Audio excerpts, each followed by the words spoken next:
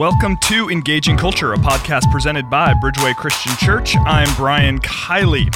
On this episode, Pastor Lance Hahn and I are joined by Bridgeway's Director of Care and Compassion, Bishop Parnell Lovelace, and we'll be talking about the recent ruling in the Stephon Clark case.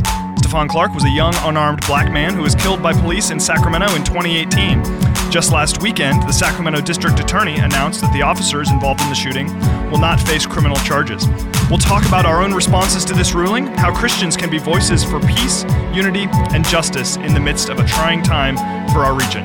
All of that on this episode of Engaging Culture.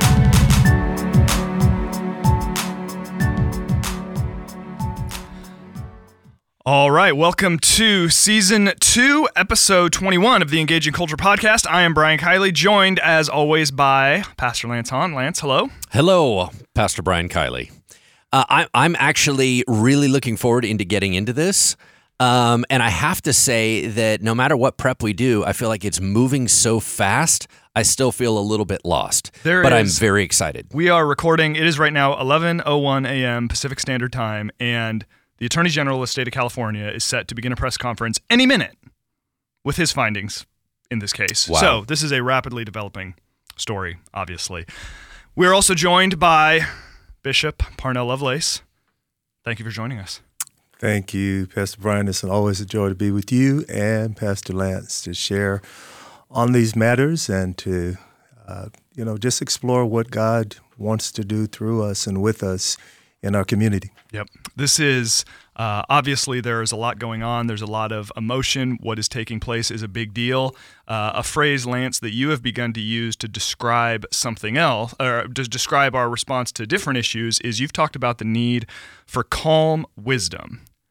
And I think that sort of can be helpful in even framing our discussion today to say that as we talk about these issues, we don't want to brush anything aside. We don't want to be inflammatory. We don't want to simplify issues. We want to speak with a measure of calm, but with that, have a measure of wisdom where we can talk through issues and sort of let them be what they are and sort of grapple with the complex questions they raise while at the same time trying to be productive, right? Well, I think that the heart of what this podcast seeks to do is to try to look at it through the lens of Jesus Christ, and it's kind of how I figure he is. He seemed kind of unflappable, right? Mm-hmm. So he would walk through. People were always trying to engage him in debate. They were trying to get him to take sides. They were trying to get him to get caught up in the agitation. And I feel like he never got rattled. He knew who he was. He knew who his father was. He knew what he was supposed to do. And because of that, things didn't catch him off guard. And even if they did, his demeanor was so settled. There was such a calm wisdom about him that he could even take it on the fly, receive it in, process it through without becoming unnecessarily agitating. Now, right. Don't get me wrong. Jesus is an agitator, but he did so purposefully, and he did so in order to bring about better peace. And so I believe that he was a peaceful agitator. But I'm just saying that all the anxiety-driven, reactionary conversations, I don't believe get us anywhere helpful. Right. Yeah. I understand why people react that way. I understand why I react that way. Sometimes that just doesn't make it right. Mm-hmm. So what I believe that we're trying to do is bring to this conversation, yes, are we going to bring up things that can be inflammatory? Absolutely. Are we going to bring up controversy? Yes, we are. But the spirit in which we do it and our motivation to what we're driving towards needs to be in alignment more with heaven than it does personal agenda or on earth. Yep. Amen. Well said. So for our listeners who might not be familiar with everything that's going on, it was about a year ago, March 18th of 2018, I believe is the exact date. A young man by the name of Stephon Clark was shot by police in Sacramento in his grandmother's backyard, I believe it was. Pastor Parnell, for those who didn't hear about the story when it happened or who are a little bit fuzzy on some of the details, can you review kind of a little bit of what was it that took place and then what happened in our community in the aftermath of the shooting? Sure. It was reported that there was a young man, a black male, who was going through the neighborhood and was breaking out windows of vehicles within the neighborhood. And whoever made the report gave a description. The police responded to the area looking and observing that there had been some vehicles that had been vandalized.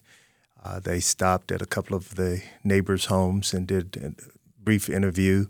And in the process of that, it was observed by a sheriff helicopter that there was a young man who was running and hiding within the neighborhood, and it was observed going into various backyards and subsequently ended up in a backyard that was identified as later his grandmother's house.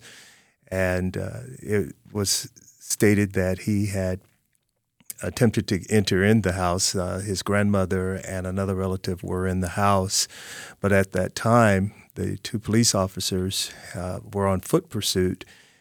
They came down the side of the house, down the side walkway, observed that there was someone there in the back of the home, and reportedly had asked him to put his hands up and what have you. But it's questionable still on all of the details in regards to what took place between the officer and Stephon. But bottom line, he was shot. He was killed instantly. And there's debate on whether it was 7 bullets or 8 bullets, but it is agreeable that there were over 20 rounds that took place that were shot, ammunition that was discharged at the time. As a result of that, there was quite a bit of reaction that took place within the community that is systemic to not only our particular region, but also nationally, of the concern that there are unarmed black men that are killed by the police. And it was later confirmed that Stephon was holding a cell phone, and it was not a gun. Yeah. This sparked great outrage from the community that, again, I state as being systemic based upon myself being in this region all of my life. I can go all the way back to the 70s and tell of specific instances in which there were unarmed black men all the way up to this time that have had their lives taken in the course of a foot pursuit. And as a result of that, I think the community got to a place where they said enough's enough, and there began to be a lot of open protests. As you know, they blocked the Kings game there at the arena. Nearly a year ago, there was protesting in the street by various organizations, not merely just one. And this has continued up until this time now with the announcement from the DA. It has now peeled back the wounds that took place over a year ago. Now this has really now begun to spark more of a concern and more of an outrage. Right. Now, there has been a lot of conversation amongst faith leaders, civic leaders, all sorts of leaders in the community, and you've been a part of a lot of those conversations, not only in how to respond to the initial, the tragic shooting when it took place, but even in the lead up to the DA's announcement. Can you tell us a little bit about what's kind of gone on in the city in terms of conversations between faith leaders, civic leaders, and others to try to sort of prepare the city for what's going on and to try to help us move forward? What everyone began to realize immediately after the shooting was that the community was traumatized, the community as a whole, but particularly members of the African American community were experiencing not only the traumatic event of Stephon's death, but again, experiencing the traumatic events that takes place anytime there is a tragic death within the community and what is in many people's minds considered to be unjustifiable. And so one of the things that was wonderful to watch in the midst of this tragedy was to see the faith community, leaders of the faith community and civic leaders come together in partnership to address specifically that. How do we care for the family, which certainly would be traumatized over the loss of their loved one, which, by the way, this was the second son that was taken tragically by gun violence within the family. And so how do we care for the family? How do we address the trauma that they are experiencing? But then how also, the question arose, how do we address the trauma that is found within the community as a whole. Right. And so these organizations, these leaders, began to hold forums. They began to hold private meetings with both the police chief, also with the mayor, the city council, the city manager, and other organizations, with the attempt to provide support services to those who were traumatized by the event. So we saw mental health groups that began to rally alongside us. I was privileged to host a large event in which we invited mental health professionals to come and present an open community forum and allow the community to vent and to share, but also to set forth some form of strategy that would address trauma within the community through support services, through mental health services. And then later, this moved us into discussions with the police department directly, in which I, along with a handful of us, were invited to go to the Sacramento Police Academy with Police Chief Hahn and observe some of the training methodologies that are presented there to new candidates or those who are seeking to be police officers, and to discuss some specific means by which we could see training and development take place among our police officers. So just to have that open dialogue and be able to come together and sit in the same room and have some discussions that historically have not been held was phenomenal. That's a really big deal, and that kind of leads into something I want to talk about here before we get too much further, because I think it's important for everyone to understand just the extent of the conversations that are taking place, that we have community organizations, we have the police department, we have people like you that are in dialogue and conversation saying, okay, let's forget about taking sides, let's forget about trying to, whose fault is all of this? Like, what can we do to move things forward?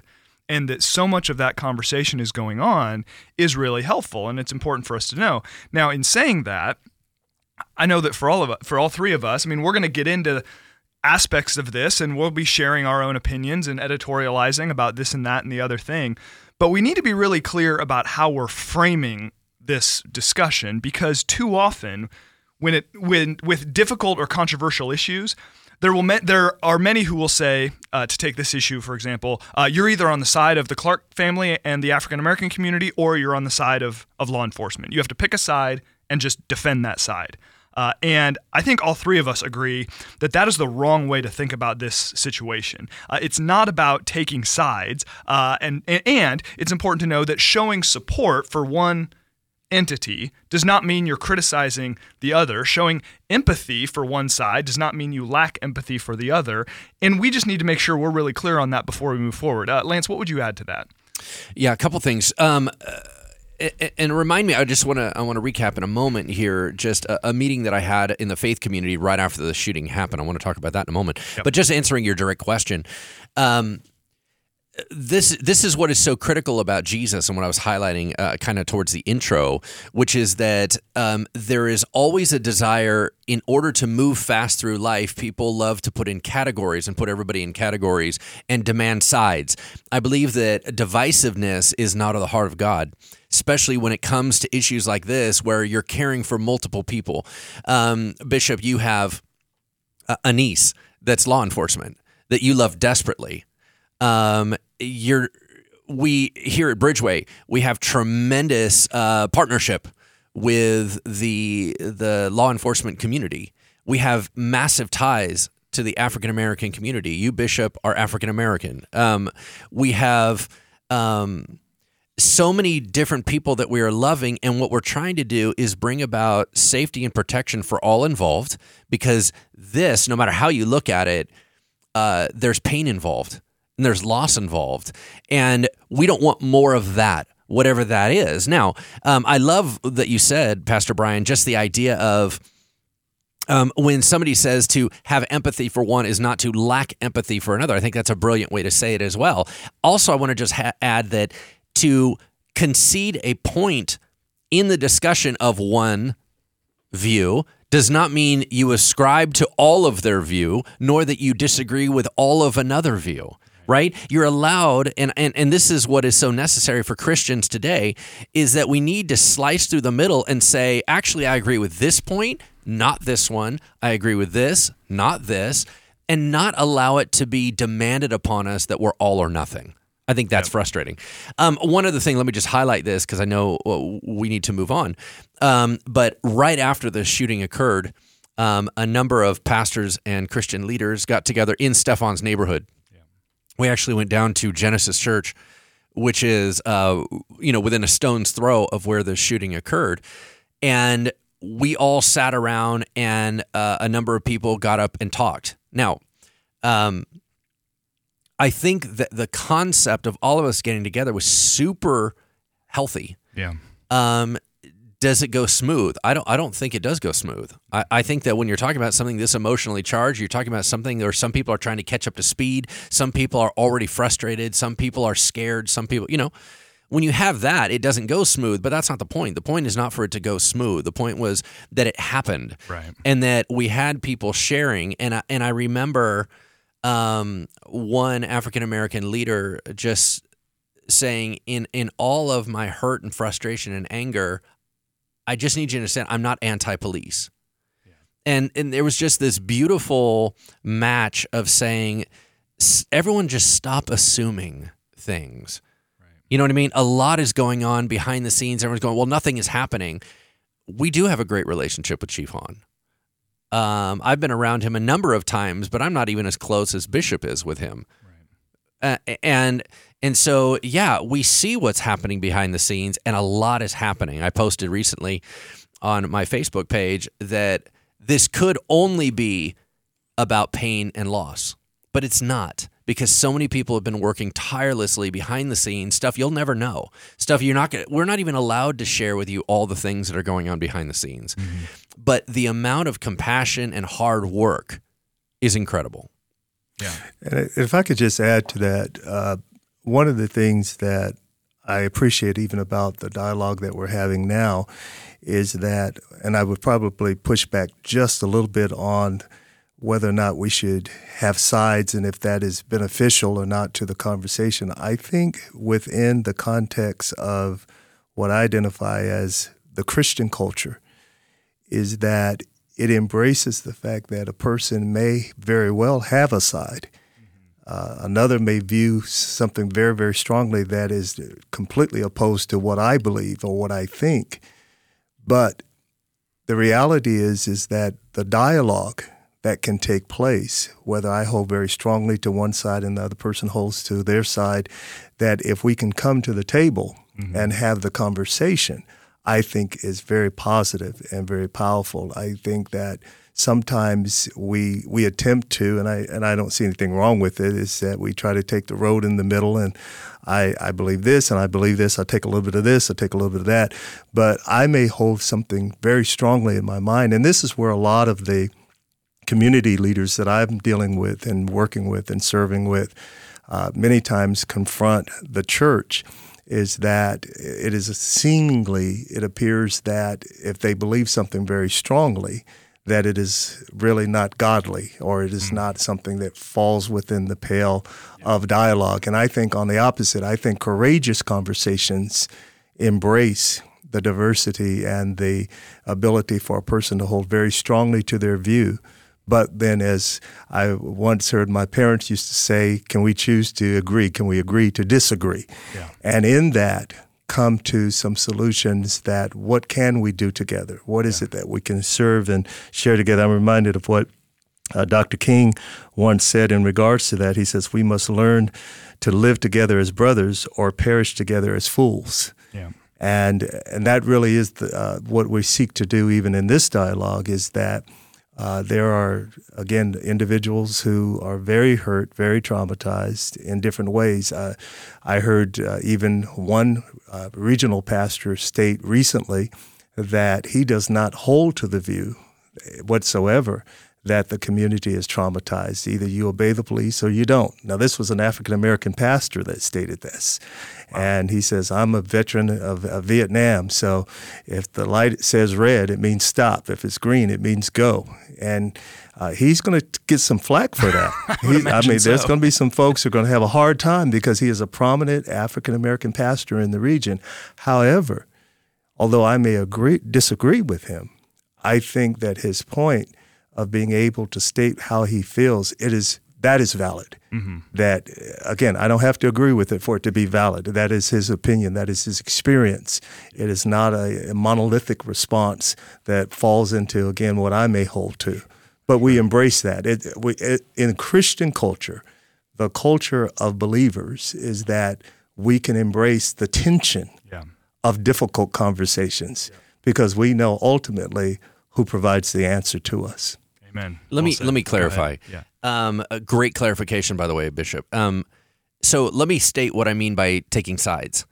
I believe that anyone can be ferociously focused on their view. What I'm saying is don't allow someone else to design your view. That's actually what I mean. Yeah. A preset side, I don't believe in that. Absolutely. I believe that if you have designed out your view, you hold to it ferociously.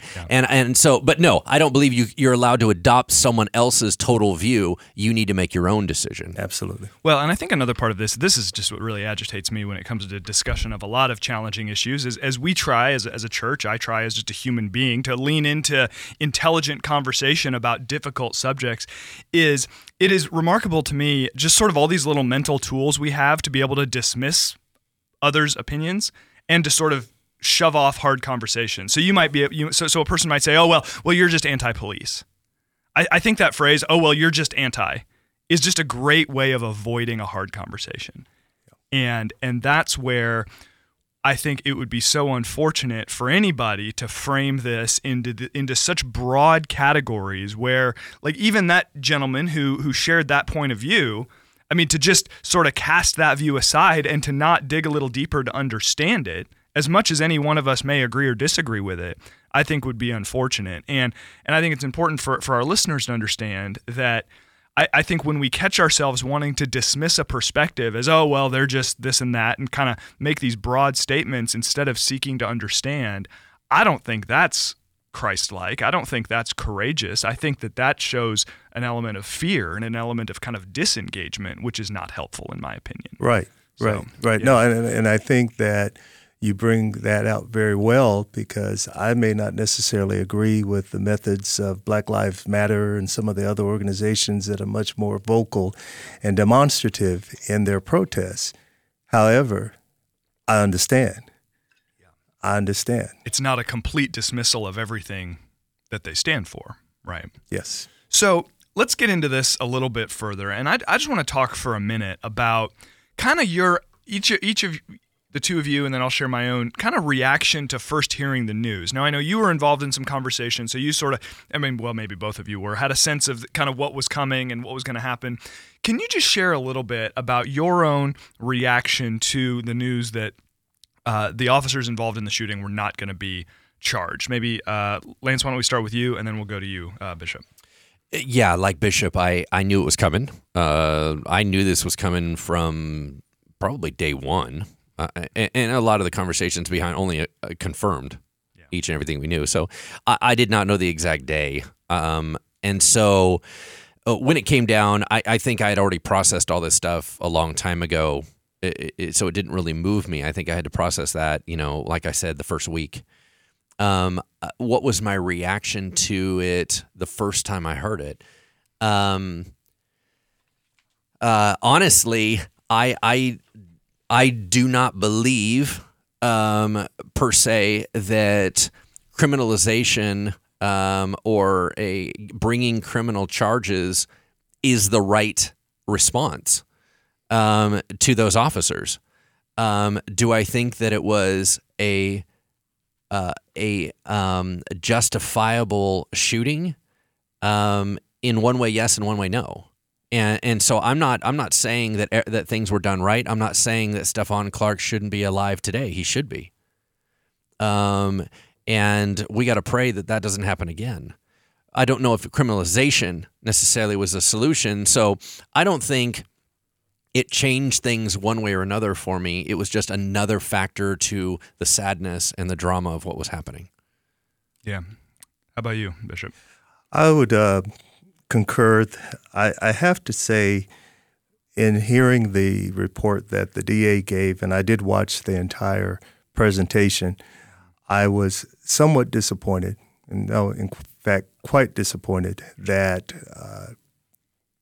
it was presented as though, and it was stated over the media that she presented it as though it was a trial.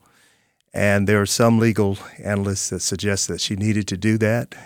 I'm not sure of all the ins and outs of that. I'm just saying that I felt that, along with others in the community, that it was disrespectful of some of the things that she brought out in regards to the text messages, his relationship with his fiancée.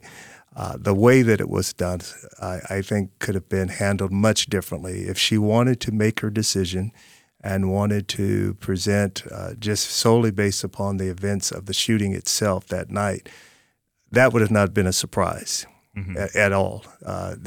Sadly, it is believed that that is the track record of the DA in relationship to these types of shootings. However, that set aside, I was disappointed that how there was somewhat disregard for the family and for the community to hear some of the information that was presented in her report. Also, much to my frustration, it has been confirmed that she waited approximately about within the 2 hours or an hour prior to making her announcement to meet with the family.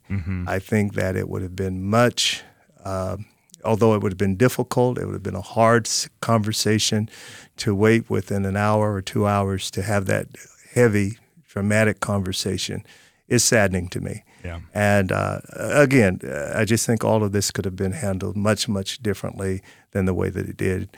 But it's happened, and the community is responding or reacting, whichever the case may be. Yeah. I certainly agree with you in terms of the sharing of the personal details. That's pretty hard to defend in my opinion. And then certainly similarly waiting so long. I mean, certainly opportunities were there to speak with the family. I'm obviously not in I don't know the decision-making process, and I will admit my ignorance, but it seems like opportunities would have been there. And I think, reading about it, I mean, like you guys, I sort of knew, I just based on the track record, knew this was coming. And just the whole thing, it's not hard to see why this is reopening wounds in our community, because whether you think criminalization is the answer or not, the whole situation is just incredibly sad. It's sad for everybody. It's sad for police officers. It's sad for the Clark family. It's sad for those who have seen this happen in our community time and time again. And you see the anger and the sadness for those for whom this is not just something they observe from the outside. And, like, I'll just be honest, I'm observing from the outside saying, gosh, this is sad. This isn't right. Something's got to change. For those for whom this is just part of their lives, how can you not sympathize with the sadness and the anger and everything else that's going on with all of that? So the whole situation is just incredibly sad for our community, and it just leaves you asking, okay, what do we do? How do we make this better? So, or how do we keep these sorts of things from happening again? So with that, you've spoken to this already a little bit, Pastor Parnell, but can you maybe speak to what are the conversations going on in our community now, or that have gone on in our community in the last month or two, just to try to help address what's going on, address these types of challenges, address these sorts of incidents, and help prevent them in the future? What conversations are you seeing? Sure. As mentioned, I've had an opportunity to sit with those from the law enforcement agencies and those within the city officials, and it's noted that despite all of these challenges that have taken place, there is some things that's happening that is actually very positive. For instance, it was reported that homicides declined for the third year in a row, and for the first time in at least 35 years, there were no murder victims under the age of 18. And this is significant to hear those type of statistics and report outs. Yeah. But I suggest that this has happened because of the partnerships that are developing and that have developed over the last couple of years, even prior to the shooting, and more intensified after the shooting, that have brought about some of these positive changes.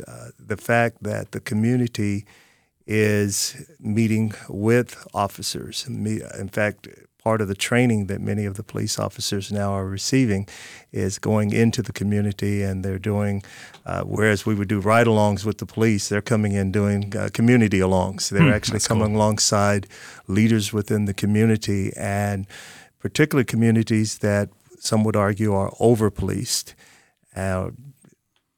building those relationships, those one-on-ones. This has helped. This is continuing to be a process. It's an ongoing process. Police Chief Hahn has now ordered and requested that the officers that are seeking to be promoted within the department are required to do reading that sensitizes them to specific communities, such as the African American community. One of the readings that he has them observing right now, or reading, is a book entitled Post-Traumatic Slavery Syndrome, written by Dr. Joy DeGrew, who is a resident here in Sacramento. And she's been coming alongside the police department, again, to bring about some understanding of these deeper conversations that many of these folks may not be aware of. Now, one of the things that's unique about the police department is that they do come in with some type of education, a little bit more so than even the requirements required for the sheriff's department. But the thing that is being added alongside the classroom knowledge is the street knowledge, being able to, again, go into the community, have these conversations, walk amongst the people, and build trust, build relationship. So this has been helpful. Yeah. Also, the police department's shift in policy regarding the foot pursuit, that's significant. Yeah. The adjustments that are being made there, the use of the cameras that the officers wear. Now all of the police officers have been outfitted with those cameras. Again, this is significant change within our community. I think what keeps being brought forth over and over again is that although the emphasis has been on transparency, and that is appreciated, the emphasis now is how do we build in accountability? Yeah. Not merely transparency. You can be transparent all day, Right. but how do we hold one another accountable so that we would not see the type of tragedies we've seen with the Clark shooting? Now, would you say that we're kind of at the beginning of the process of asking the accountability question? Because I agree with you. I think certainly there's value in transparency, but if the transparency is showing you bad things, on some level, transparency is not enough, right? And I'm not implying transparency is showing good or bad. I'm just saying it's not enough.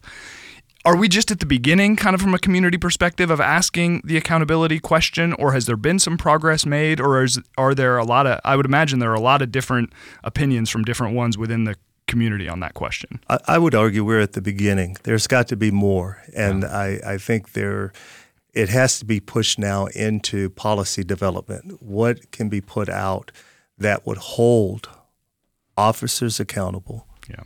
So that, again, that there's a trust relationship that is built.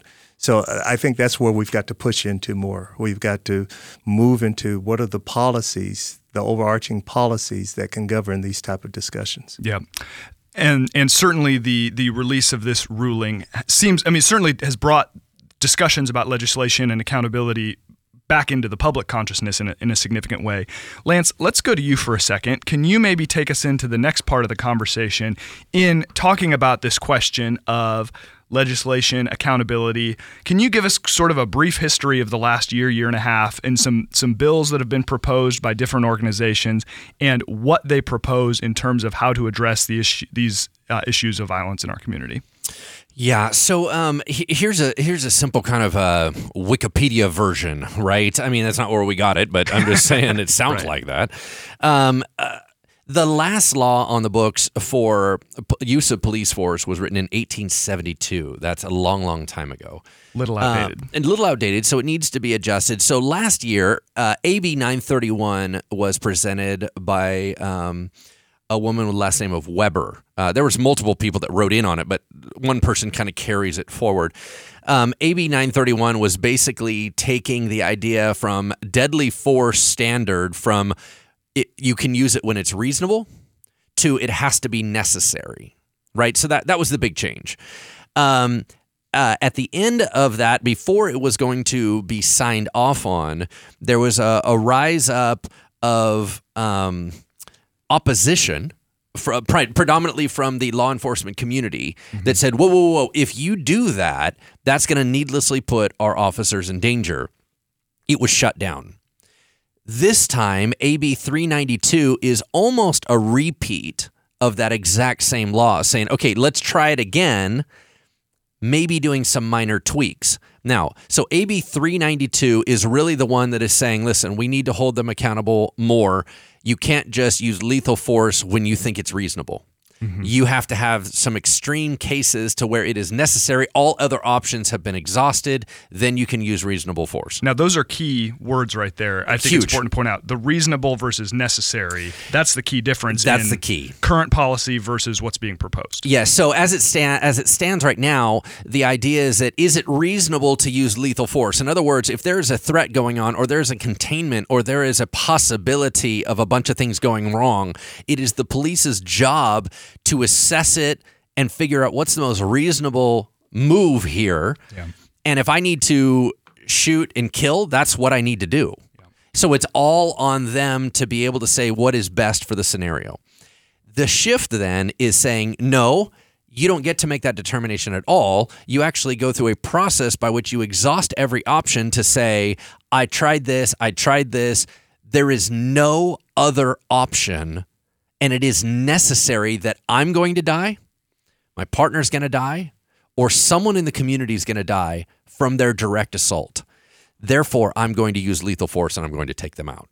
Now, once again, I think that when we look at these things, there is the theoretical view of what would it say, and then there's the practical implementation of it, and then there is the what is even realistic for a human being, right? Yeah. I mean, you can write whatever you want on paper. It's just that doesn't mean you can always do that. Yeah. Now, in response to that, another bill, a Senate Bill 230 or SB 230, was brought up by a woman with the last name Caballero, and that is supported by Protect California, a police nonprofit group that focuses less on the criminalization of saying not holding the police accountable and saying if you don't do it right, we're going to put you in jail. That it would focus on the de-escalation training, concerns about training in mental health.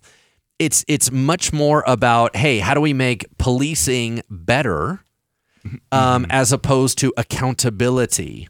And I think that that's the big split right there, right? So what changes does SB 230 propose in terms of accountability for police officers? I'm not seeing a lot of accountability changes. Right. Okay. I mean, that's the essence, right? So the big split there is accountability. Right. One is saying there's, hey, we're going to do the accountability thing and we can hold you criminally negligent if you do not.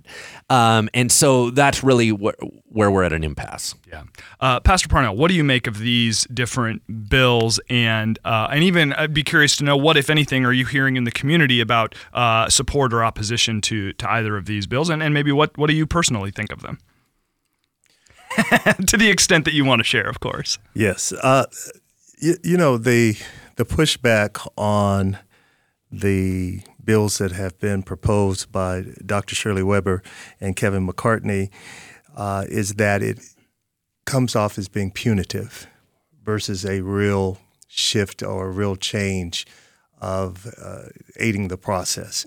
And so I'm not sure that I can sense that. I think that if I asked someone to be accountable, it's not necessarily being punitive, but it is stating that there are consequences if it is found within that accountability that you're not following through with what has been agreed. Right. So I think that I'm not sure that I'm fully vested into the bill that has been presented by Weber and McCarty. I think that there has to be, as Pastor Lance has just stated, there has to be some questions that have been asked or need to be asked. Mm-hmm. What's reality? It's one thing to see it on paper, but what is the reality? How do people react? How fast do I have to react if I'm put into a very stressful situation, which our officers daily are experiencing that. I mean, merely just putting on their uniform and walking out the door, they're experiencing the stress of that. So I know that our mayor, or the mayor of Sacramento, has gone on record to state that he favors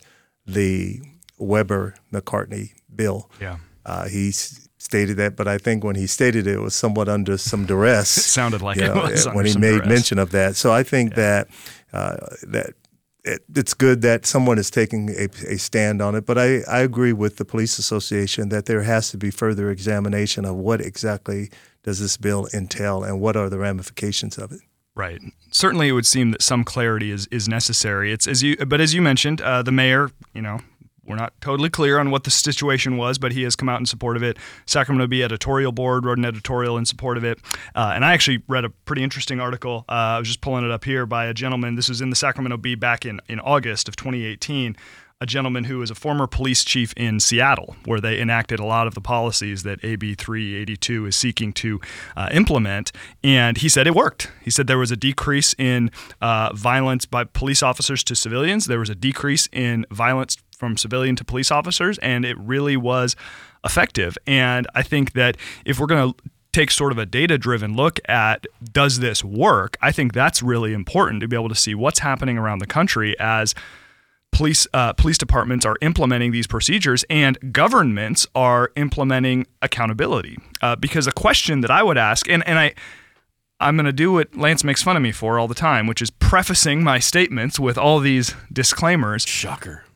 100% acknowledge that our police officers have to make split-second decisions that I would not want to make. They have my full and complete respect for that. I have not been in their position, and that is a big reason why I'm not super gung-ho for massive accountability. I thank police officers when I see them. I have extraordinary respect for what they go through.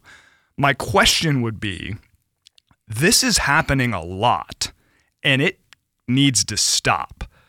And we're all for training. I think that's great. What SB 230 is asking for in terms of training seems like a positive step.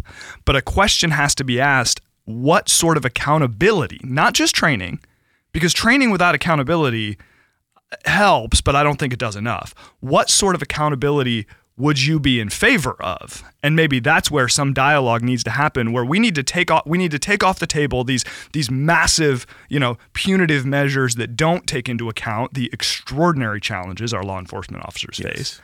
But we also, in my opinion, need to take off the table ideas that only have some training but don't put some accountability in place to say, hey, we need to really take this seriously because people are dying and this is a real problem. So I think there's got to be some measure of both. What would you say to that? Well, yes, absolutely. Because I think when we speak of accountability, de-escalation and the implementation of de-escalation and tools of de-escalation, I think is a way of holding people accountable. I think of this even in a recent scenario in which my son was involved. He was stopped by the police department, by the Rancho Cordova Police Department, and his tags had expired, so they were pulling him over. Well, my son reacted as he was being stopped. They could see him in the car putting his hands up and kind of hitting the dashboard because he was frustrated. He was frustrated that he got stopped by the police. He's 21 years old, so he's frustrated. They could tell he was frustrated. He was crying and so forth. What was significant was that the officers sought to de-escalate the situation by approaching the car very carefully with him. They observed that he was upset, and they talked him down. They de-escalated the situation in such a way that they were able to recognize that his, in essence, his god sister was one of their officers. They recognized the family and so forth, and they were able to talk it and give him a warning and send him on his way. That could have turned out into a very ugly situation, but the fact that these particular officers had gone through some training that sensitized them to what was happening at the moment enable that to be a very positive outcome. I think that's where the discussion of the policies, the legislative policies that are being proposed, how can those be written in that requires training and holds officers accountable to the training that they supposedly have received. Yeah, no, that's good. Lance, would be curious to hear from you. I mean, what role, if any, in your opinion, does accountability, well, let's say both, training and accountability, have to play in how we should move forward? Brian, I have no opinion. All right. No, that's not true. As usual. In case you don't know this, well, probably all three of us have an opinion about everything. Yes. Praise the Lord. Everything. Okay, so let me walk through this, and it'll be a little bit messy, so but I'm not on the record. I am. I think there's another way. I think that I want to talk about the difference between firing officers and prosecuting officers. I believe that there needs to be a tiered system so that with gross negligence, we can have prosecution. That means you are outside the bounds of being a police officer. Just the fact that you have been given a badge and given a gun, you don't get to do whatever you want to do. Let's say someone goes rogue. That is absolutely prosecutable.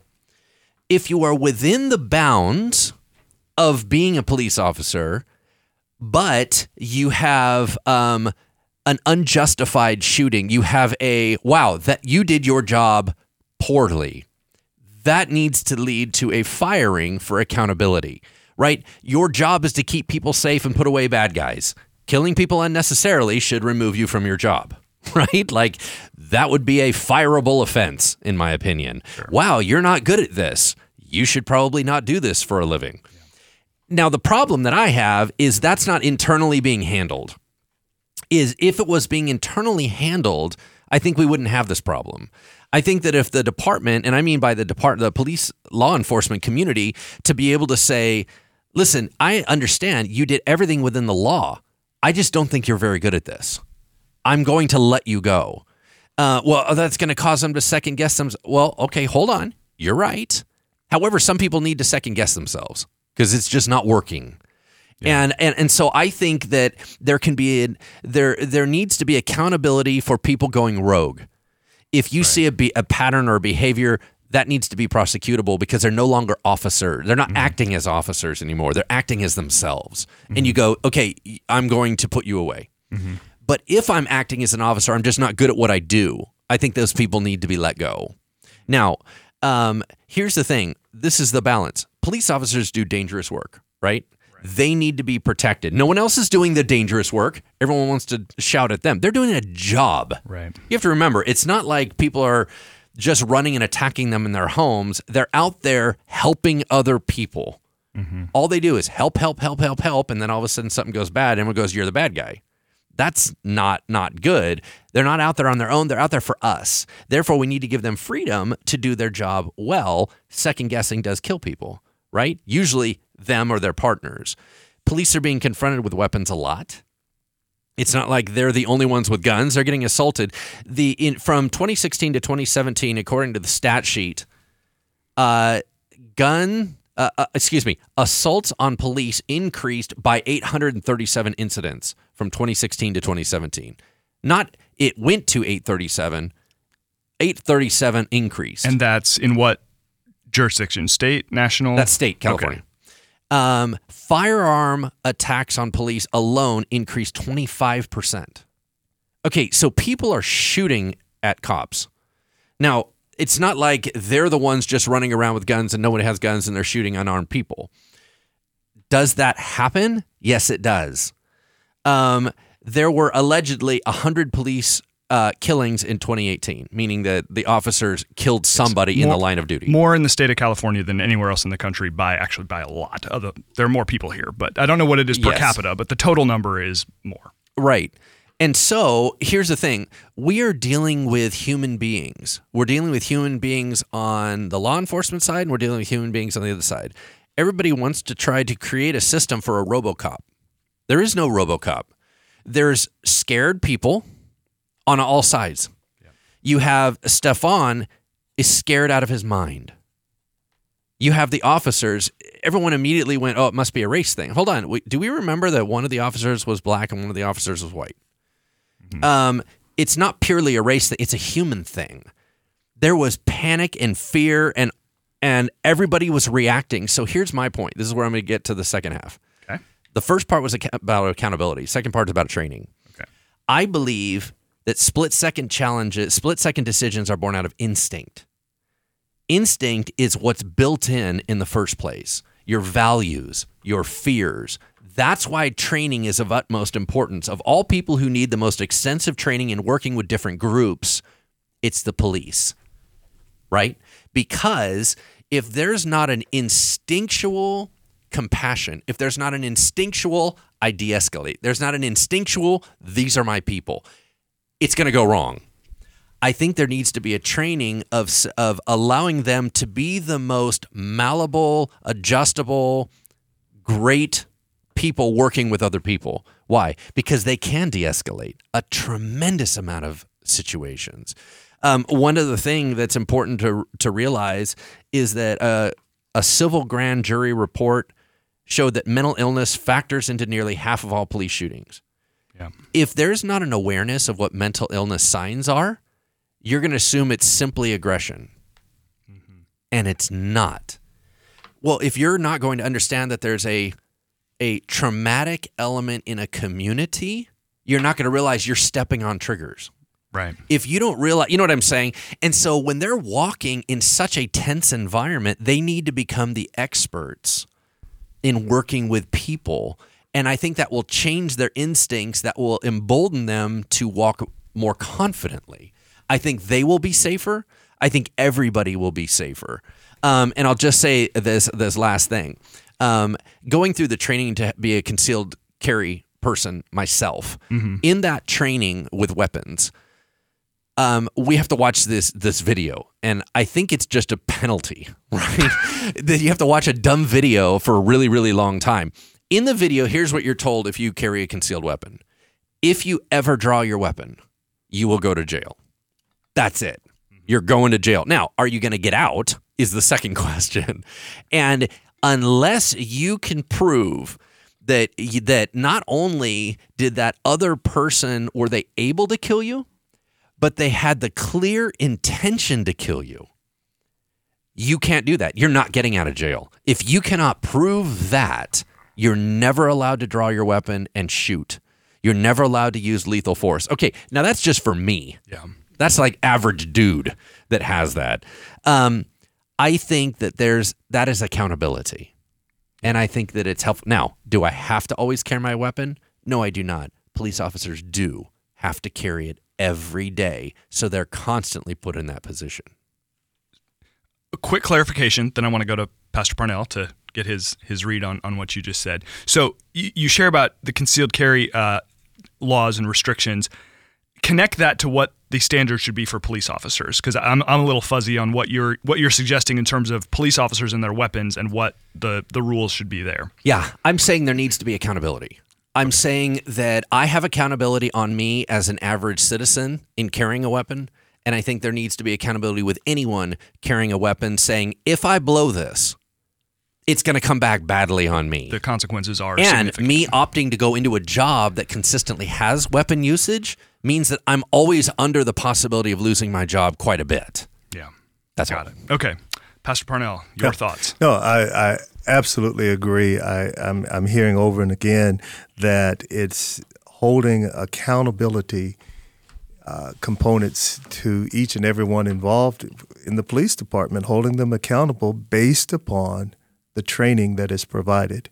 And the training, I think that part falls upon the community in regards to the city and the other resources that are necessary to fund that and to provide that. I think once it is provided, then we can begin to hold people accountable for what they know and what they've been trained in. So I fully agree with that. And I think that it has to be said that I myself could not be more proud of the Sacramento Police Department, particularly, and law enforcement in general, but particularly under the leadership of Chief Daniel Hahn. I'm proud of the fact that despite the criticism, very direct criticism, and at times I would even go as far as to say the insults and the threats that they have endured, they have maintained professionalism and a sense of defending the First Amendment and protecting our community. So I am proud of that fact.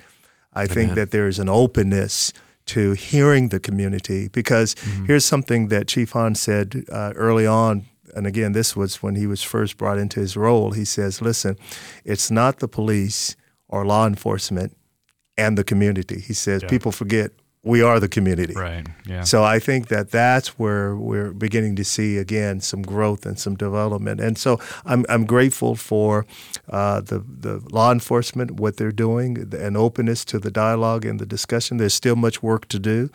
I'm grateful for the community leaders that have taken this on to hit the forefront. Even leaders such as Tanya Faison of Black Lives Matter.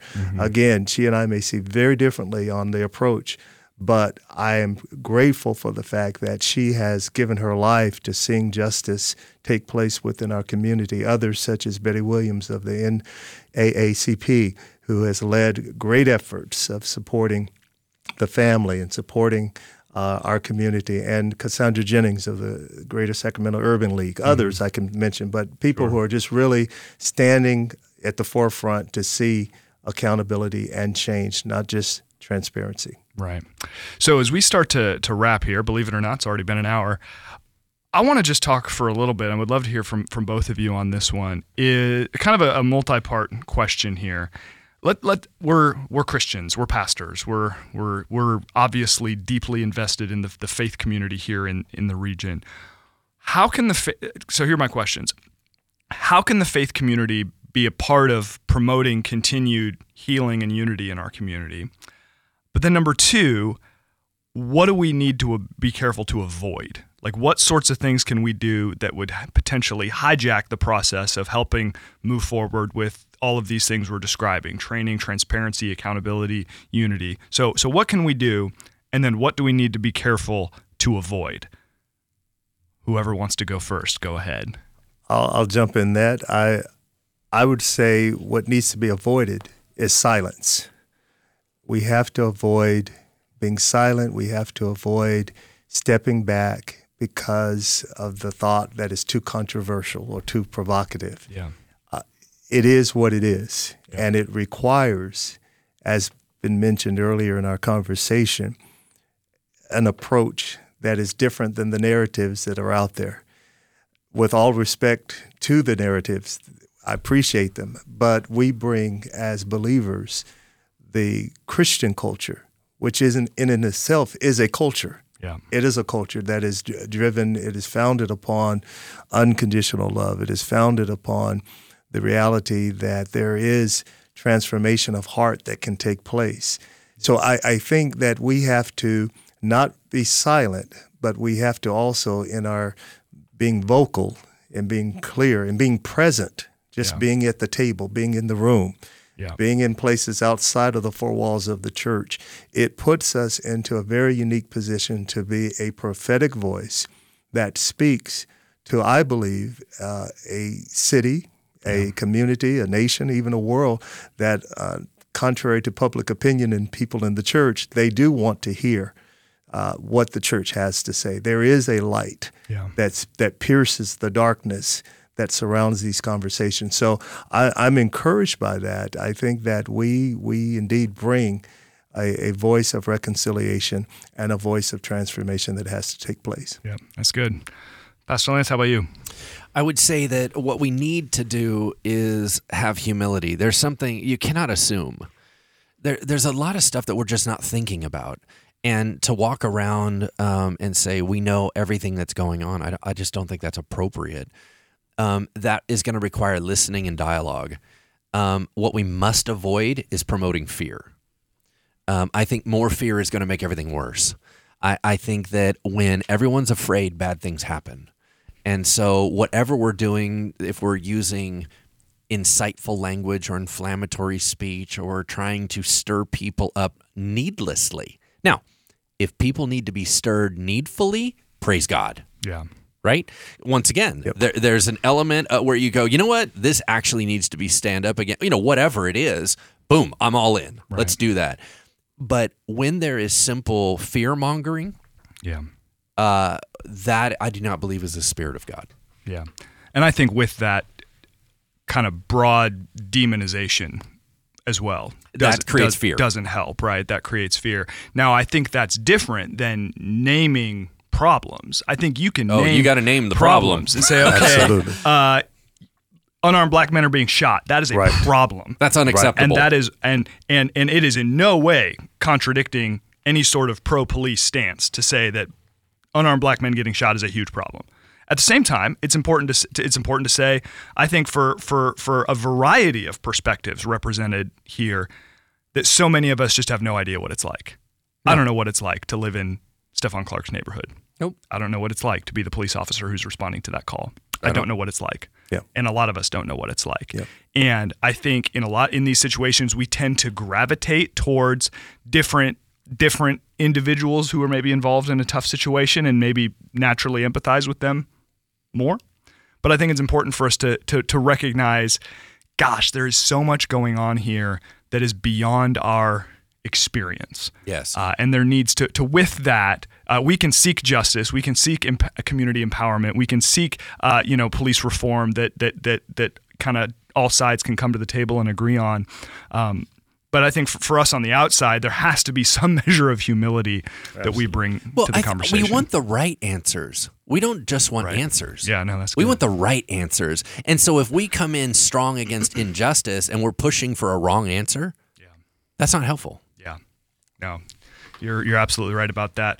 All right. Well, thank you, gentlemen, for your time today, for discussing this, obviously tragic situation in our community. But as Christ followers, we can certainly be people who, with hope, and people who believe that we can move forward and that God can redeem anything to create just a better community and to create sort of greater understanding within our community. We hope that this conversation was helpful, and we encourage you to dialogue with others about your own thoughts and your own feelings, and even just wrestle with the question of how can followers of Jesus be a light in our community in the midst of all of this. Thanks so much for listening. We'll see you in 2 weeks for another episode of Engaging Culture.